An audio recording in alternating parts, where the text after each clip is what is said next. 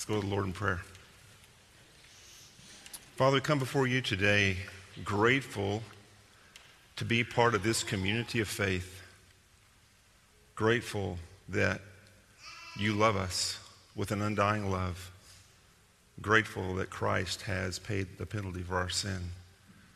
Grateful that we're called your children. Grateful that we'll never be lost. Grateful that we have your word that will help us become more like Christ. Grateful that we have each other to spur each other on toward love and good deeds. Father, we do ask you now to do what only you can do, which is teach us by your Holy Spirit. Father, I pray particularly for the men and the young men today and myself, that you would impress upon us your calling to love our wives as Christ loved the church, and that you would give us the grace to make progress in that even our wives might see that. In Jesus' name we pray. Amen. It's great to see everyone here today. And at the end of last message, we had some men telling me they had a sore throat, weren't sure they'd be able to make it this week. So I'm encouraged to see that there are some men in the crowd today.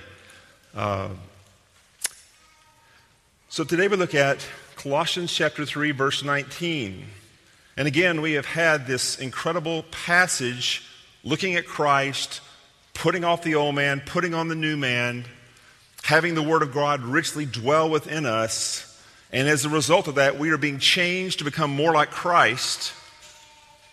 And now we're in the home with husbands and wives in the most intimate relationship on the face of the earth. And God is calling us now to live like Jesus, from husband to wife and wife to husband. John MacArthur says, in spite of the failings of the church, Christ has continually loved her with grace and forgiving mercy, and thus has never become bitter because of the church's many sins. The admonition Paul has for us is to love our wives just like he loves the church, which means he loves her and he does not become harsh or embittered by her or toward her. Love is agape love. It is unconditional. It's not based upon your wife's performance, men. It is based upon what God has called you to do. Regardless of her spiritual condition, regardless of her actions, regardless of her character, a husband is commanded by Christ to love his own wife. Continually, the verb here is in the present tense, so it's a continuous action. This is something we do every day, is loving our wives the way Christ loved the church. We're admonished not to be harsh. The word for harsh literally means well-sharpened tips of arrows. We are not to be stabbing our wives, hurting their heart, and treating them in a way that is not like Christ. The word for harsh carries the idea of being critical or angry or bitter. So we're called to put off being harsh, and we're called to put on the same kind of love that Christ has for his church and for us. Lou Priolo, in his book, The Complete Husband, lists some symptoms of men who have become embittered to their husband. Frequent arguments, outbursts of anger, raising of the voice, throwing and hitting, withdrawal, dismissed affection and physical intimacy, sarcasm, acts of vengeance, trying to get even or to hurt her in some way to get back at her, condescending conversation, treating her like she's a child, criticism, suspicion and distrust, hypersensitivity, overreacting when she says anything to us, like she stabbed us, intolerance, impatience, misuse of authority, becoming overbearing, or becoming so passive that we don't even lead our family, lack of social interaction with others, loss of companionship, loss of respect, and finally, lack of kindness and sympathy. from time to time, men, we do become embittered to our wives. We're not happy with how they've treated us or that we didn't get our way, and we can become very selfish and focused on that, and then we begin to exhibit these types of symptoms. And Paul simply says, do not be harsh with your wife. Jesus himself says, do not be harsh with your wife. It's a command. It's not a suggestion. It's a command. Pastor Cole writes, when a husband treats his wife poorly and puts her down, he is proclaiming heresy that Christ abuses and puts down his bride. If he is a dictator over his wife, he tells the world that the gentle, loving Christ is a cruel tyrant. When a man abdicates his leadership and lets his wife lead, he preaches that Christ does not lovingly shepherd his church and that the church is free to live out from under his loving leadership. If a husband deserts his wife, either through unfaithfulness or indifference, or by being married to his career or hobbies, he preaches that Christ abandons his church. Another falsehood. So married Christians, our witness to a watching world is very much entwined in our relationship with our wives. Again, the relationship between husband and wife is between Christ and the church. The wife plays the role of the church. The husband plays the role of Christ. And so how we treat our wives pictures to our children and to a world out there how Christ treats his church. So we want to make sure we're all about the gospel here, aren't we? We're all about getting it right here, aren't we? But this picture calls us as men to live like Christ. How are we going to do that? Well, we're going to talk about that. John Piper says, headship is the divine calling of a husband to take primary responsibility for Christ-like servant leadership with provision and protection in the home. So men, Paul is very helpful to us here. We have two parallel passages. We have Ephesians 5, we have Colossians 3. Ephesians 5 is quite a dialogue of this whole passage from verses 21 to 33. In this passage, he gives us two verses. One for the wives, one for the husbands. He gives us not 10 commands, he gives us 2. That's helpful, isn't it? We need simple. Husbands are called to be loving leaders. That is our calling, men. To be loving leaders. And it doesn't come naturally.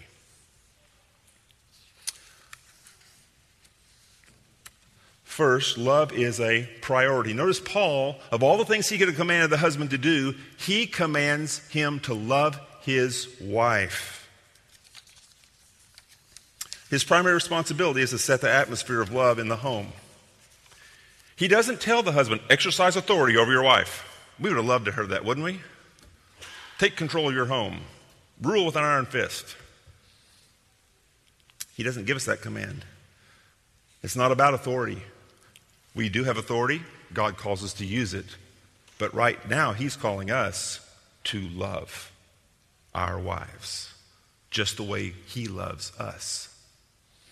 Husbands are never commanded to rule their wives, but to love them. Isn't that interesting? The Bible never says, husbands, take steps to ensure that your wives submit to you.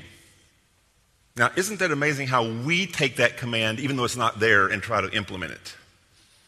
We're good at that, aren't we? We implement the things God hasn't commanded, and the things he has commanded we don't seem to get around to. Husbands, you should make it easy for your wives to submit to your leadership. Your goal as a husband is that your wife will delight to submit to your leadership. That is the goal. And her goal is that you will your goal is that she will delight to submit, and her goal is that you will delight to lead, so that there'll be loving leadership and delightful submission in the marriage. It's interesting that Christ has the same picture for the church. He wants loving leadership in the church. He wants loving leadership in the home. In 1 Peter 5:3, he says, do not domineer over those in your charge. He's talking to the elders. 1 Peter 5:3, but be examples to the flock.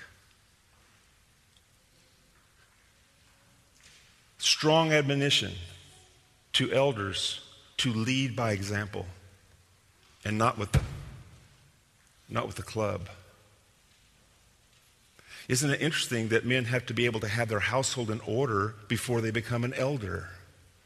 Because if a man can't lead his household without the club, do we think he's going to come in to be an elder and not rule without the club?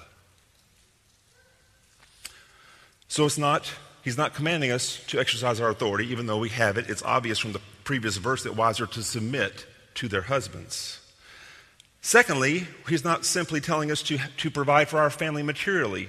In America, a lot of men, they see their primary focus is providing a comfortable living and a home for their family. That is important. That is part of love. 1 Timothy 5:8 says, if a man will not provide for his family, he's worse than an unbeliever. So that's a valid expression of love. But that's not what Paul's calling for here. He really wants the husbands to love their wives and relate with them in a loving way. Secondly, not only is love the priority, love is possible. This incredible challenge to love as Christ loved, Paul says is possible. How do we know that? Because he commands it. And we know this, God never commands us to do something unless he gives us the power to accomplish that. Isn't that encouraging? Well, Lord, that's a pretty high mountain we have to climb. But I've commanded you to do it, and by my grace, you will be able to do that. Notice in these two parallel passages, we have Colossians 3 and we have Ephesians 5. In Ephesians 5, we have this command to be filled with the Holy Spirit. That's the command. Don't be drunk with wine, but be filled with the Spirit. And then he tells us, wives, submit to your husbands. Husbands, love your wives. Children, obey your parents. Parents, do not be harsh with your children. Employees, serve your employer wholeheartedly. And masters, take care of your servants or your slaves. He says, basically, if you're filled with the Spirit, you'll be able to carry out all of these requirements. Now, he doesn't say be filled with the Spirit in Colossians 3. He says, let the Word of God dwell richly within you. Really similar concepts. If the Word of God's dwelling richly in you, the Spirit of God is using that Word to direct you and guide you in how you live. So really, both those concepts are synonymous when you look at the two parallel passages. So the command is let God's Word dwell in you richly, be controlled by the Holy Spirit, and you can do what I just commanded you to do, to love your wives. Galatians 2:20 tells us, I have been crucified with Christ, and it's no longer I who live. It is Christ who lives in me. And the life I now live in the flesh, I live by faith in the Son of God who loved me and gave himself for me. At the beginning of Colossians 3, we were told that as Christ died, we died. And as he was buried, we were buried. And as he was raised, we are raised. And Paul reiterates this in Galatians 2:20. He says, you are no longer who you were. You are a new creation in Christ. And therefore, you can now, not perfectly, and not always consistently, you have the ability, by the grace of God, to actually love your wives the way God wants you to. Remember what happened in the fall? Because of sin, the woman's desire was to control her husband, and the husband's desire was to rule over his wife. And now when Christ has come, what's he done? He's brought it back to a situation of loving submission and loving leadership. He is bringing us back to before the fall, and says even though the fall is still going to have an effect on your marriage, you can begin to grow in your relationship with your wife in a way that pictures Christ and the church.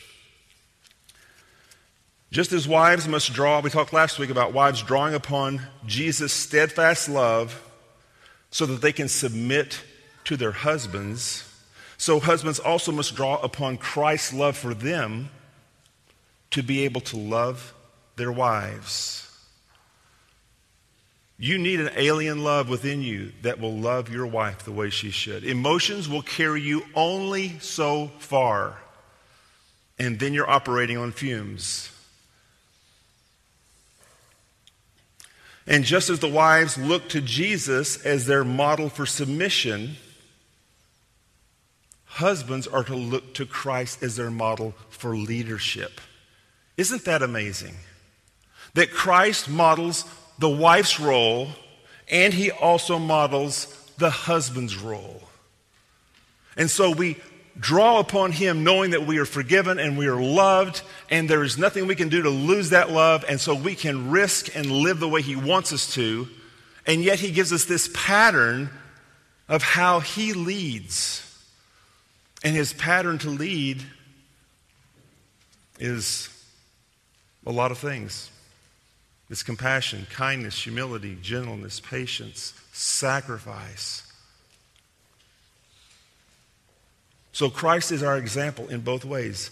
This is why he can tell us in Colossians 3, 1 through 4, what? Set your hearts on things above, where Christ is, see at the right hand of God. He is our example. And our goal is to point each other in marriage to him.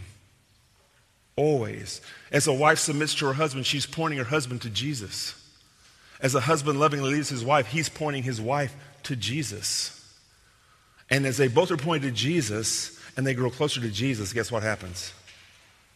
They grow closer and closer to each other. Years ago, there was a sign on the window of a dry cleaning place that said the following: if your clothes aren't becoming to you, then you should be coming to us. Well, I think God says the same thing. If your conduct in your marriage is not becoming, then you should be coming to me. And I can help you live out what I've commanded you to do. So it's commanded, so we know we can do it. It's also commanded to men from every conceivable background. Isn't this amazing? There's not just a certain class of men who are called to carry this out. Every man on the face of the planet who knows the Lord Jesus is called to love his wife. Many of the husbands in the Colossian church were saved out of raw paganism and sexual immorality and idolatry. And many of these men were married to women they didn't even choose to marry. They were simply arranged marriages, and they were put together. And Paul doesn't say, well, now, if you have an arranged marriage, that's a different thing. But if you don't have an arranged marriage, then you need to love as Christ loved the church. He says what? Love your wives as Christ loved the church. In marriages, we talked last time, were different. The man ruled his household. His wife was seen as an object, as a possession, as property to be owned. One of the Greek writers writes that the mentality of men in those days was, we keep mistresses for pleasure, concubines for day-to-day needs of the body, and we have wives in order to produce children legitimately and to have a trustworthy guardian of our homes. Isn't that special? So the gospel and Paul's command is a huge confrontation with the culture, isn't it? Just like it is today. In our culture today that says husbands and wives, there's no real roles. They don't have any real roles. They can live their own separate lives. They don't have to be that connected to each other. And Jesus said, no. Wives, submit to your husbands. Husbands, love your wives. And paint this wonderful picture of marriage. 3, love is portrayed as a self-sacrificing, caring commitment that shows itself in seeking the highest good of the one loved. Let's hear that again. It's portrayed as a self-sacrificing, caring commitment that shows itself in seeking the highest good of the one loved.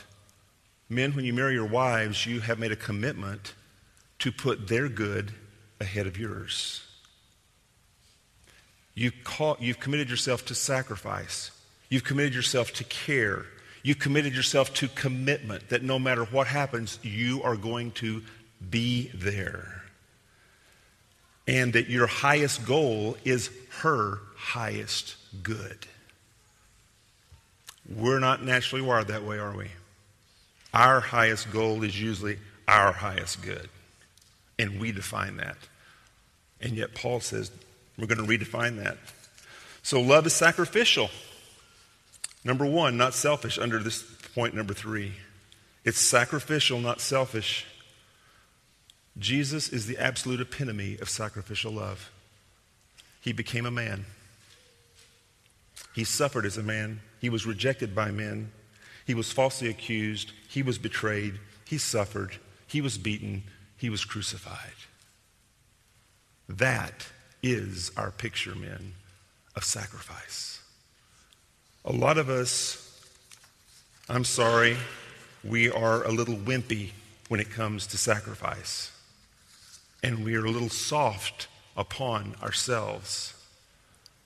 Christ is the picture of sacrificial love. Remember Charles Wesley, love so amazing, how can it be that thou, my God, shouldst die for me? How can this be, considering who you are and what you did for me? Men, if you can take that song, if that song can become part of your heart, and you stand amazed at what Jesus has done, you will then, by the grace of God, have the power to, in small ways, love your wives as Christ loved the church. You know, most men would say, if given the situation, they would die for their wives. We will say that. However, the challenge for us is not the point of throwing ourselves in front of a bullet or getting in front of a thief.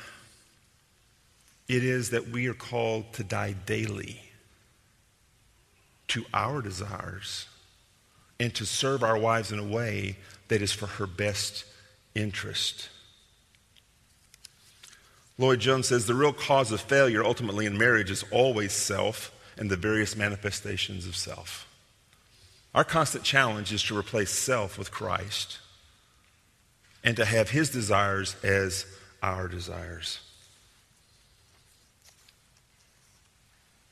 Many husbands, one writer said, know nothing in daily practice about laying aside their rights, their comforts, their pleasures, their pursuits, or their time for the sake of their wives.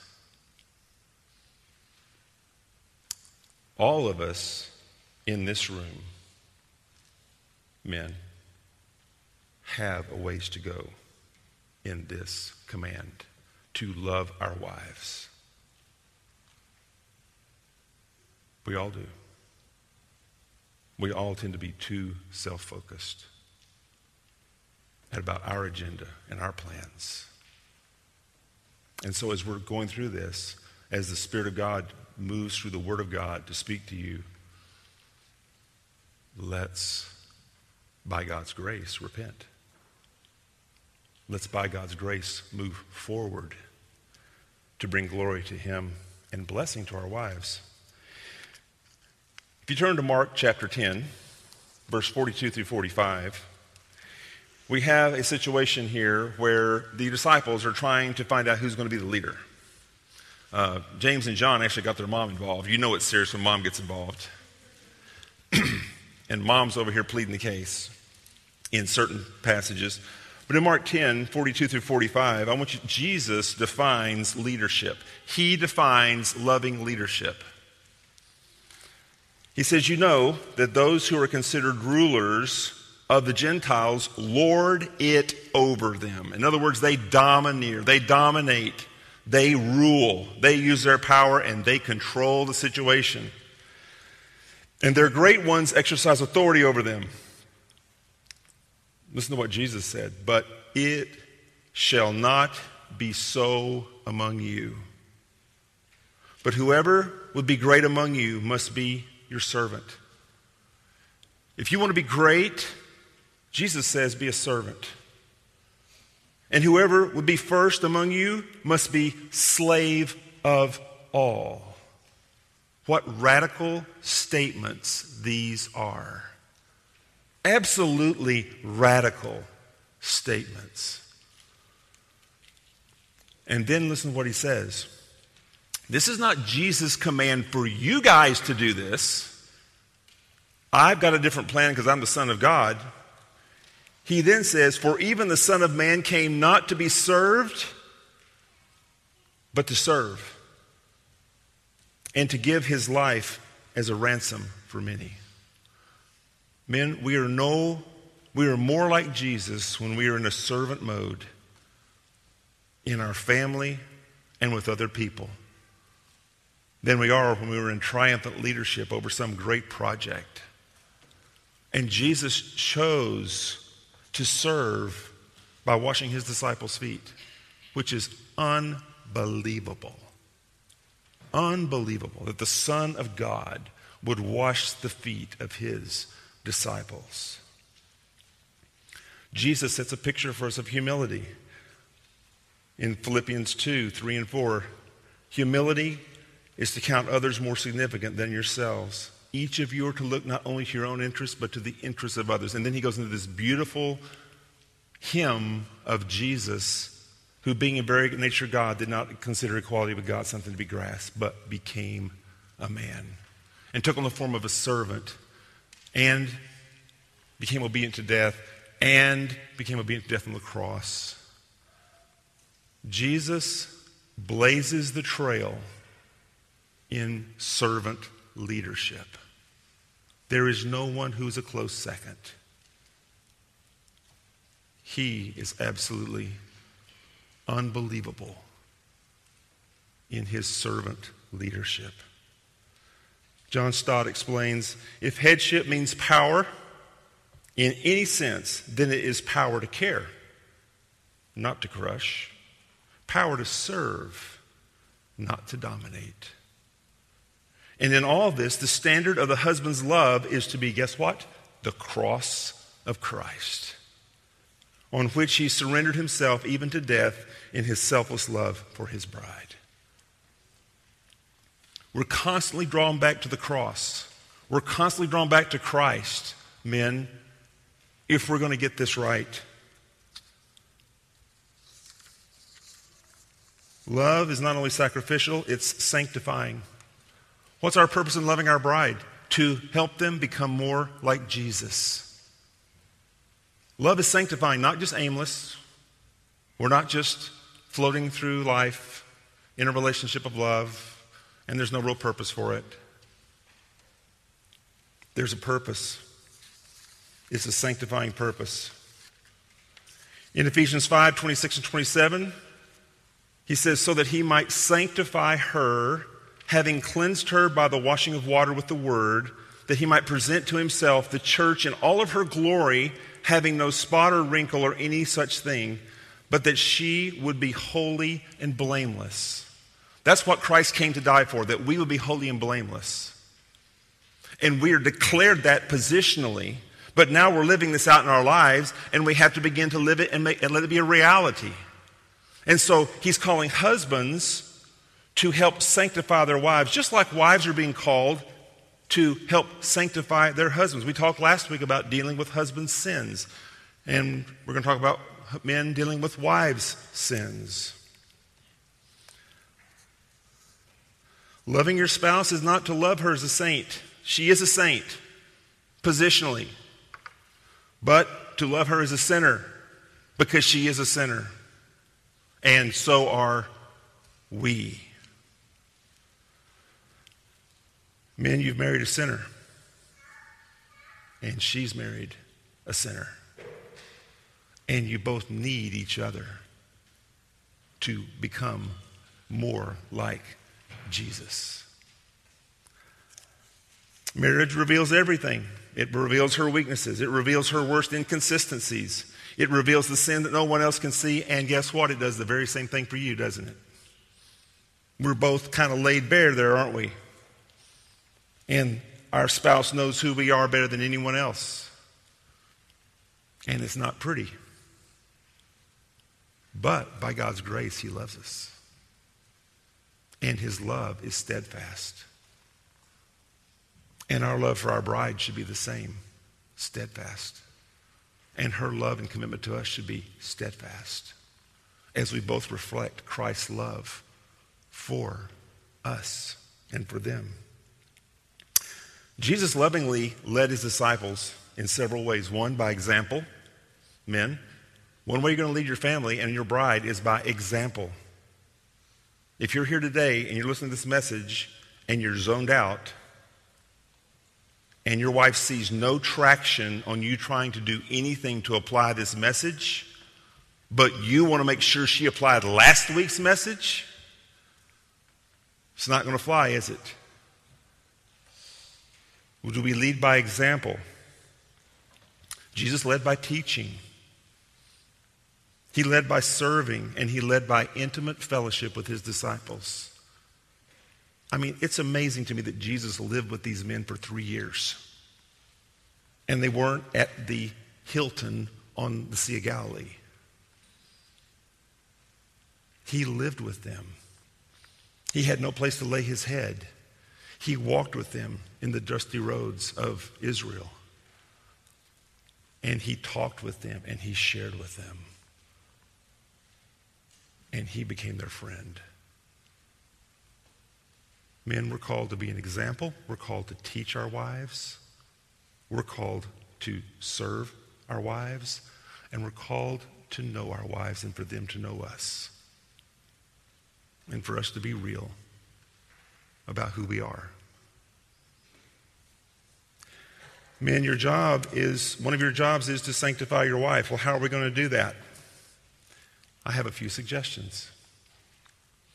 Number one, be committed to a local fellowship of believers. I didn't say just come to church on Sunday.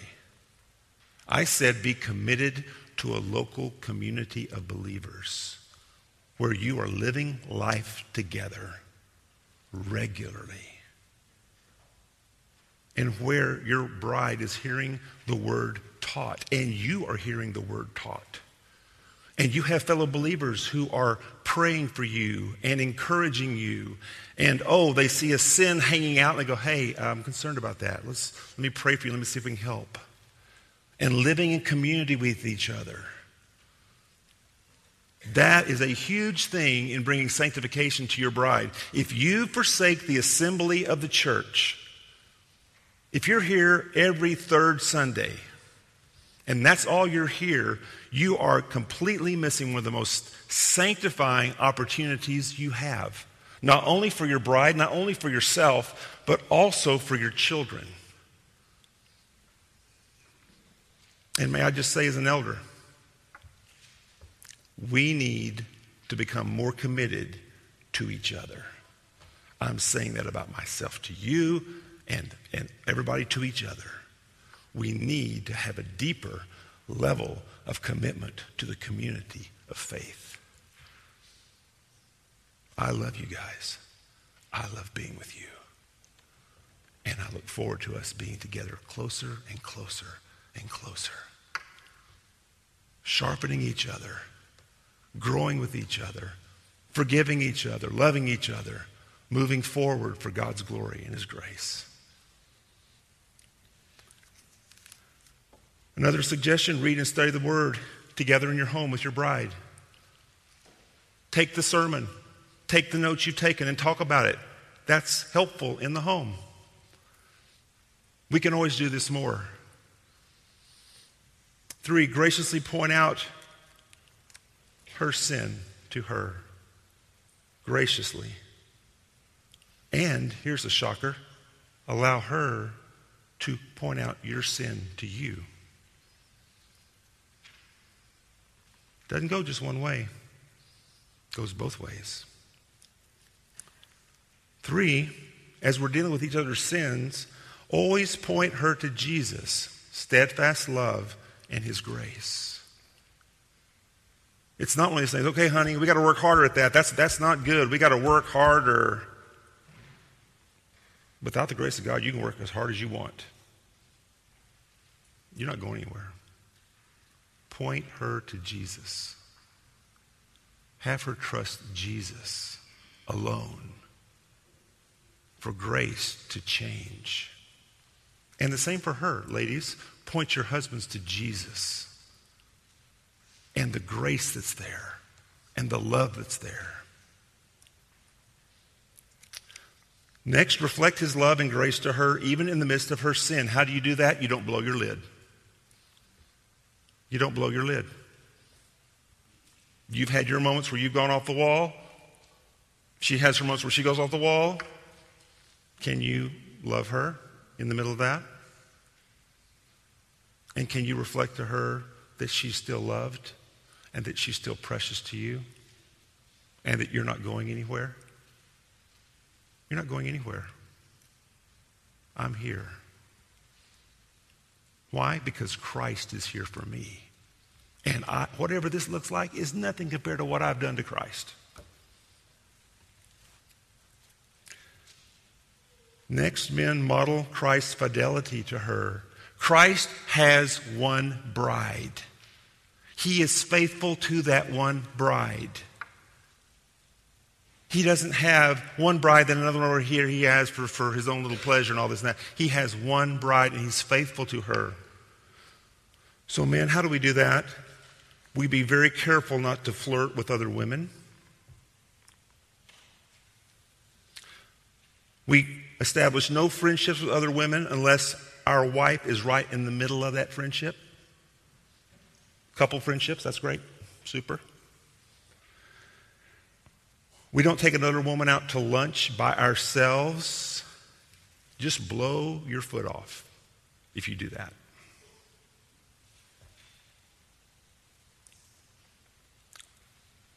We don't find ourselves alone in any context with another woman. Most of us know Paul Washer. Paul Washer is a preacher, and he is the head of Heart Cry Missionary Society. He travels all over the world, but he never travels alone. He never travels alone. He always has a man with him wherever he goes. And that man's job is real simple. It's not to transcribe his sermons and do a bunch of paperwork. His job is to be with Paul Washer wherever he goes. Because the last thing Heart Cry Ministry needs is for Paul Washer to be caught in immorality. The last thing Paul Washer needs is to be caught in immorality. The last thing Paul Washer's wife needs is for him to be caught in immorality. Men, be faithful. Do not put yourself in situations with another woman where you're by yourself, or entertain flirtatious conversation. That's just the beginning of what leads to a disaster. And the horrible thing is you're preaching a different gospel, because Jesus doesn't do that. Jesus is faithful to you and to me forever. God help us, men, to do that. 3, love is initiating, not dependent on a response. Your responsibility, man, is to do what you're supposed to do, not waiting for your wife to be loving and fun and pleasant and adoring you all the time. Whatever condition she's in, a lot of times the condition she's in is because of you and me and how we haven't handled things right. But we are to love her, just like we told the women last week. Women, you're called to submit whether he should be submitted to or not, obviously not in the areas of sin. You'll have times in your marriage when you must obey Christ in your role while your spouse is not carrying out their role. This is the amazing thing about marriage is, men, you can carry out your role, rain nor shine. Doesn't matter whether she's in a great mood, whether she's not in a great mood. whether she's in sin or whether she's walking righteously. You are called to love her. Remember Hosea and Gomer? The prophet Hosea who ended up marrying a prostitute, and God says, go back and live with her. But she's a prostitute. Go back and live with her and show the world this is my kind of love for Israel. Are we getting the picture that this marriage isn't just about us? It's not just about us, it's about him. It's about our bride. And we get the benefit of that by his grace to be transformed into the image of Christ. 4, love is unconditional, not conditioned on performance. Again, your love isn't based upon whether she's loving. You're not loving a lot of the time. I'm not loving a lot of the time. It's not based on performance. And guess what? Your relationship with Christ, you don't measure up to Jesus. You don't ever measure up to be worthy of a relationship with Jesus. He loves you where you are. He loves you where you are. He loves you where you are. Men, you're called to love your wife where she's at.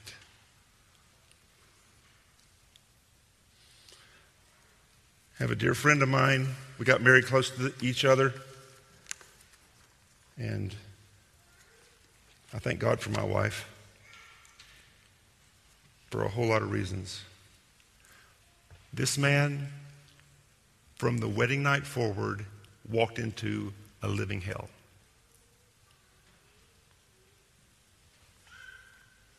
This woman had psychological issues. She at one point thought that she was the child of JFK and Marilyn Monroe. He's trying to raise 4 children. He was at our church. Eventually had to leave our church. I never understood why till later on. This man stayed faithful and held his home together by the grace of God. That's what we're called for. We're called to live this out. Hopefully you're not married to somebody who thinks they're the offspring of Marilyn Monroe and JFK. Let's face it, we all live in a fallen world, right? Love's a total sharing of life. They're not 2 independent lives anymore. The Bible says we are now one flesh. The 2 shall become one flesh. And they need to live together. Next, love is a permanent commitment, not a temporary arrangement. You know, working for College Plus, I peek inside a lot of homes. I'm on the phone with people, and I'm talking to them, and I'm getting a picture of their home. A lot of it's very encouraging.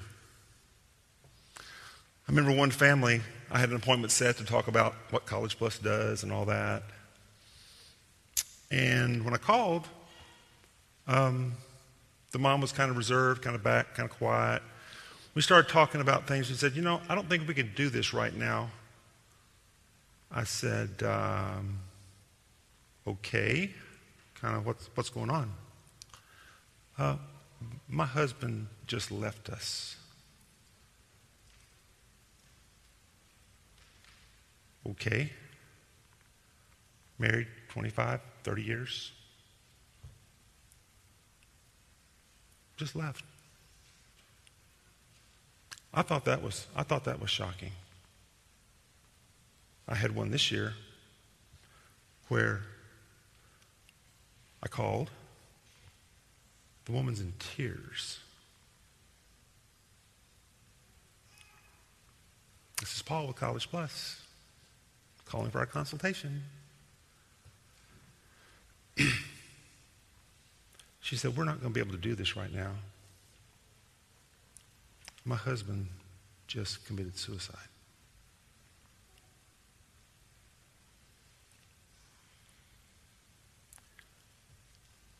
Men, love is permanent. Love is permanent.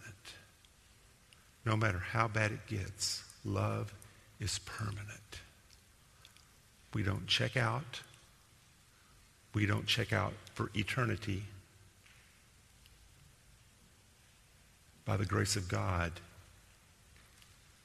it's for life. It's for good. It's forever.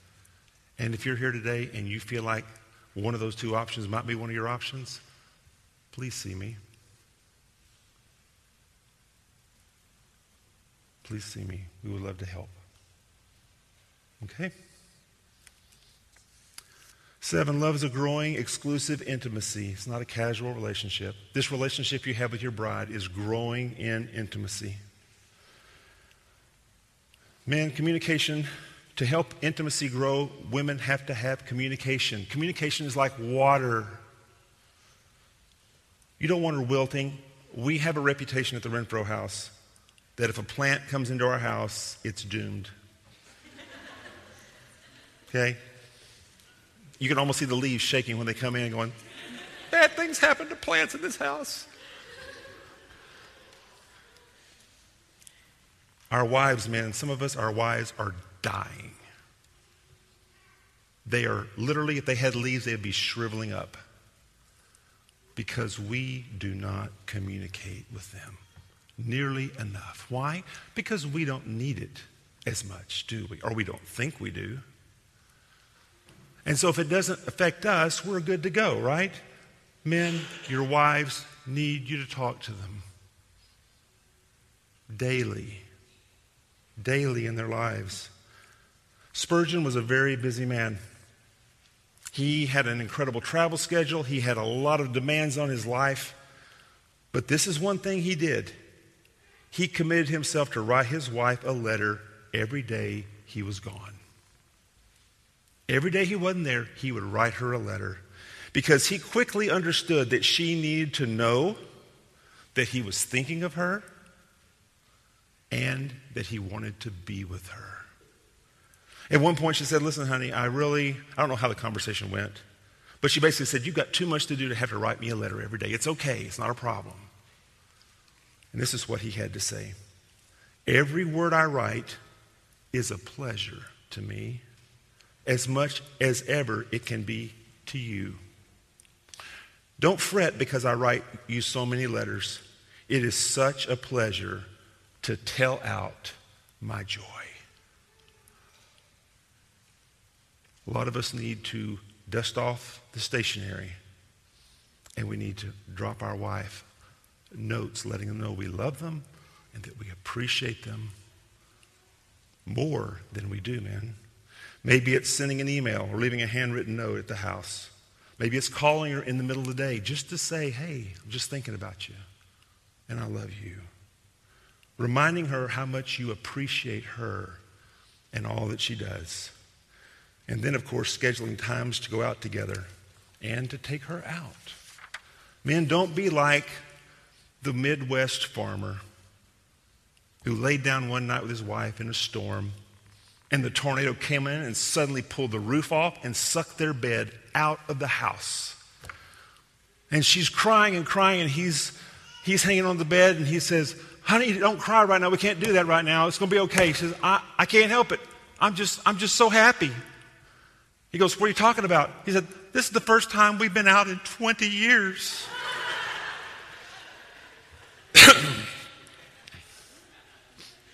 Don't be that man. Take your wife out. Men, it's not the big things. Those are helpful. It's the small little things that let her know every day that you think about her and that you love her and that you want to be with her. God's given us this amazing book that tells us that he loves us. He loves us. He's preparing a place for us for eternity. And he's come to live inside us by the Holy Spirit. Communicate that to your bride. And men, we need to work on building her up. A lot of us can get upset and we can tear our wives down.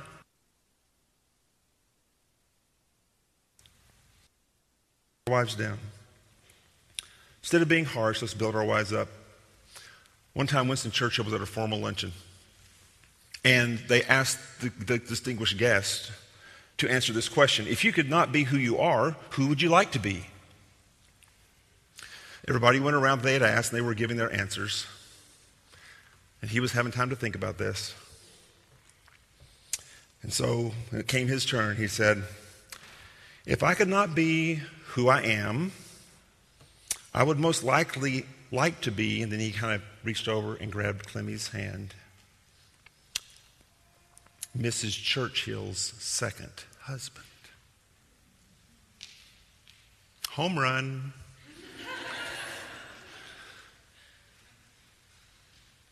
Are we building our wives up, men?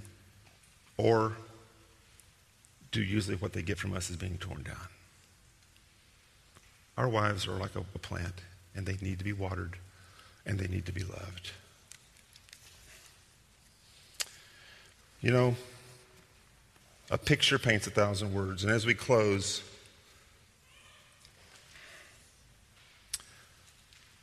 there's a true story that happened probably 10, 15 years ago. Robertson McQuinlan was the president of Columbia Bible College. He had been there for years and years, a very successful tenureship as president. In the 1980s, his wife Muriel began to take on the first stages of Alzheimer's. And as the years went by, it began to progress and deepen in her life. And he was carrying on his responsibilities at the college, and he was also taking care of her. And he was going back and forth and back and forth. Finally, one day, he stood before the chapel there at Columbia Bible College. And this is what he said. My dear wife Muriel has been in failing mental health for about 8 years. So far, I have been able to carry both her ever-growing needs and my leadership responsibilities at Columbia Bible College. But recently, it has become apparent that Muriel is contented most of the time she is with me, and almost none of the time I am away from her.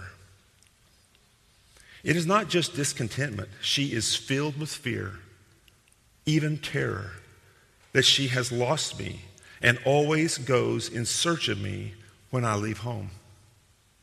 Then she may be full of anger when she cannot get to me.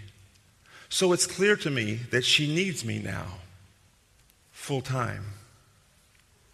The decision was made, in a way, 42 years ago, when I promised to care for Muriel in sickness and in health, till death do us part. As a man of my word, integrity has something to do with it, but so does fairness. She has cared for me fully and sacrificially all these years. If I cared for her for the next 40 years, I could not be out of debt. Duty, however, can be grim and stoic. But there is more. I love Muriel. She is a delight to me.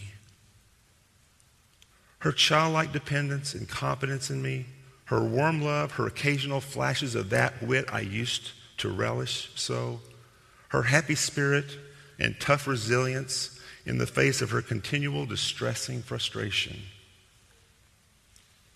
I do not have to care for her. I get to. It is a high honor to care for so wonderful a person. Robertson sets the standard. Jesus set the original standard.